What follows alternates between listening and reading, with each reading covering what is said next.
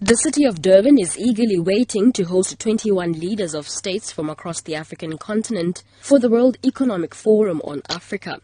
The three-day gathering consists of breakfast sessions and workshops that will provide a platform for entrepreneurs to share their experiences with international counterparts. The meeting is expected to contribute significantly to the province's economy. However, a local trader, Mantombi Ngobo, who has been selling her goods on Durban's beachfront for the last 10 years, has a different view.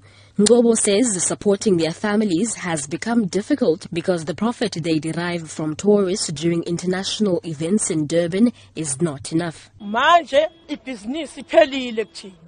Business is no longer good for us as it was before. Tourists no longer buy from us as much as they used to. They normally just browse and they are taken by a bus to the market where they buy.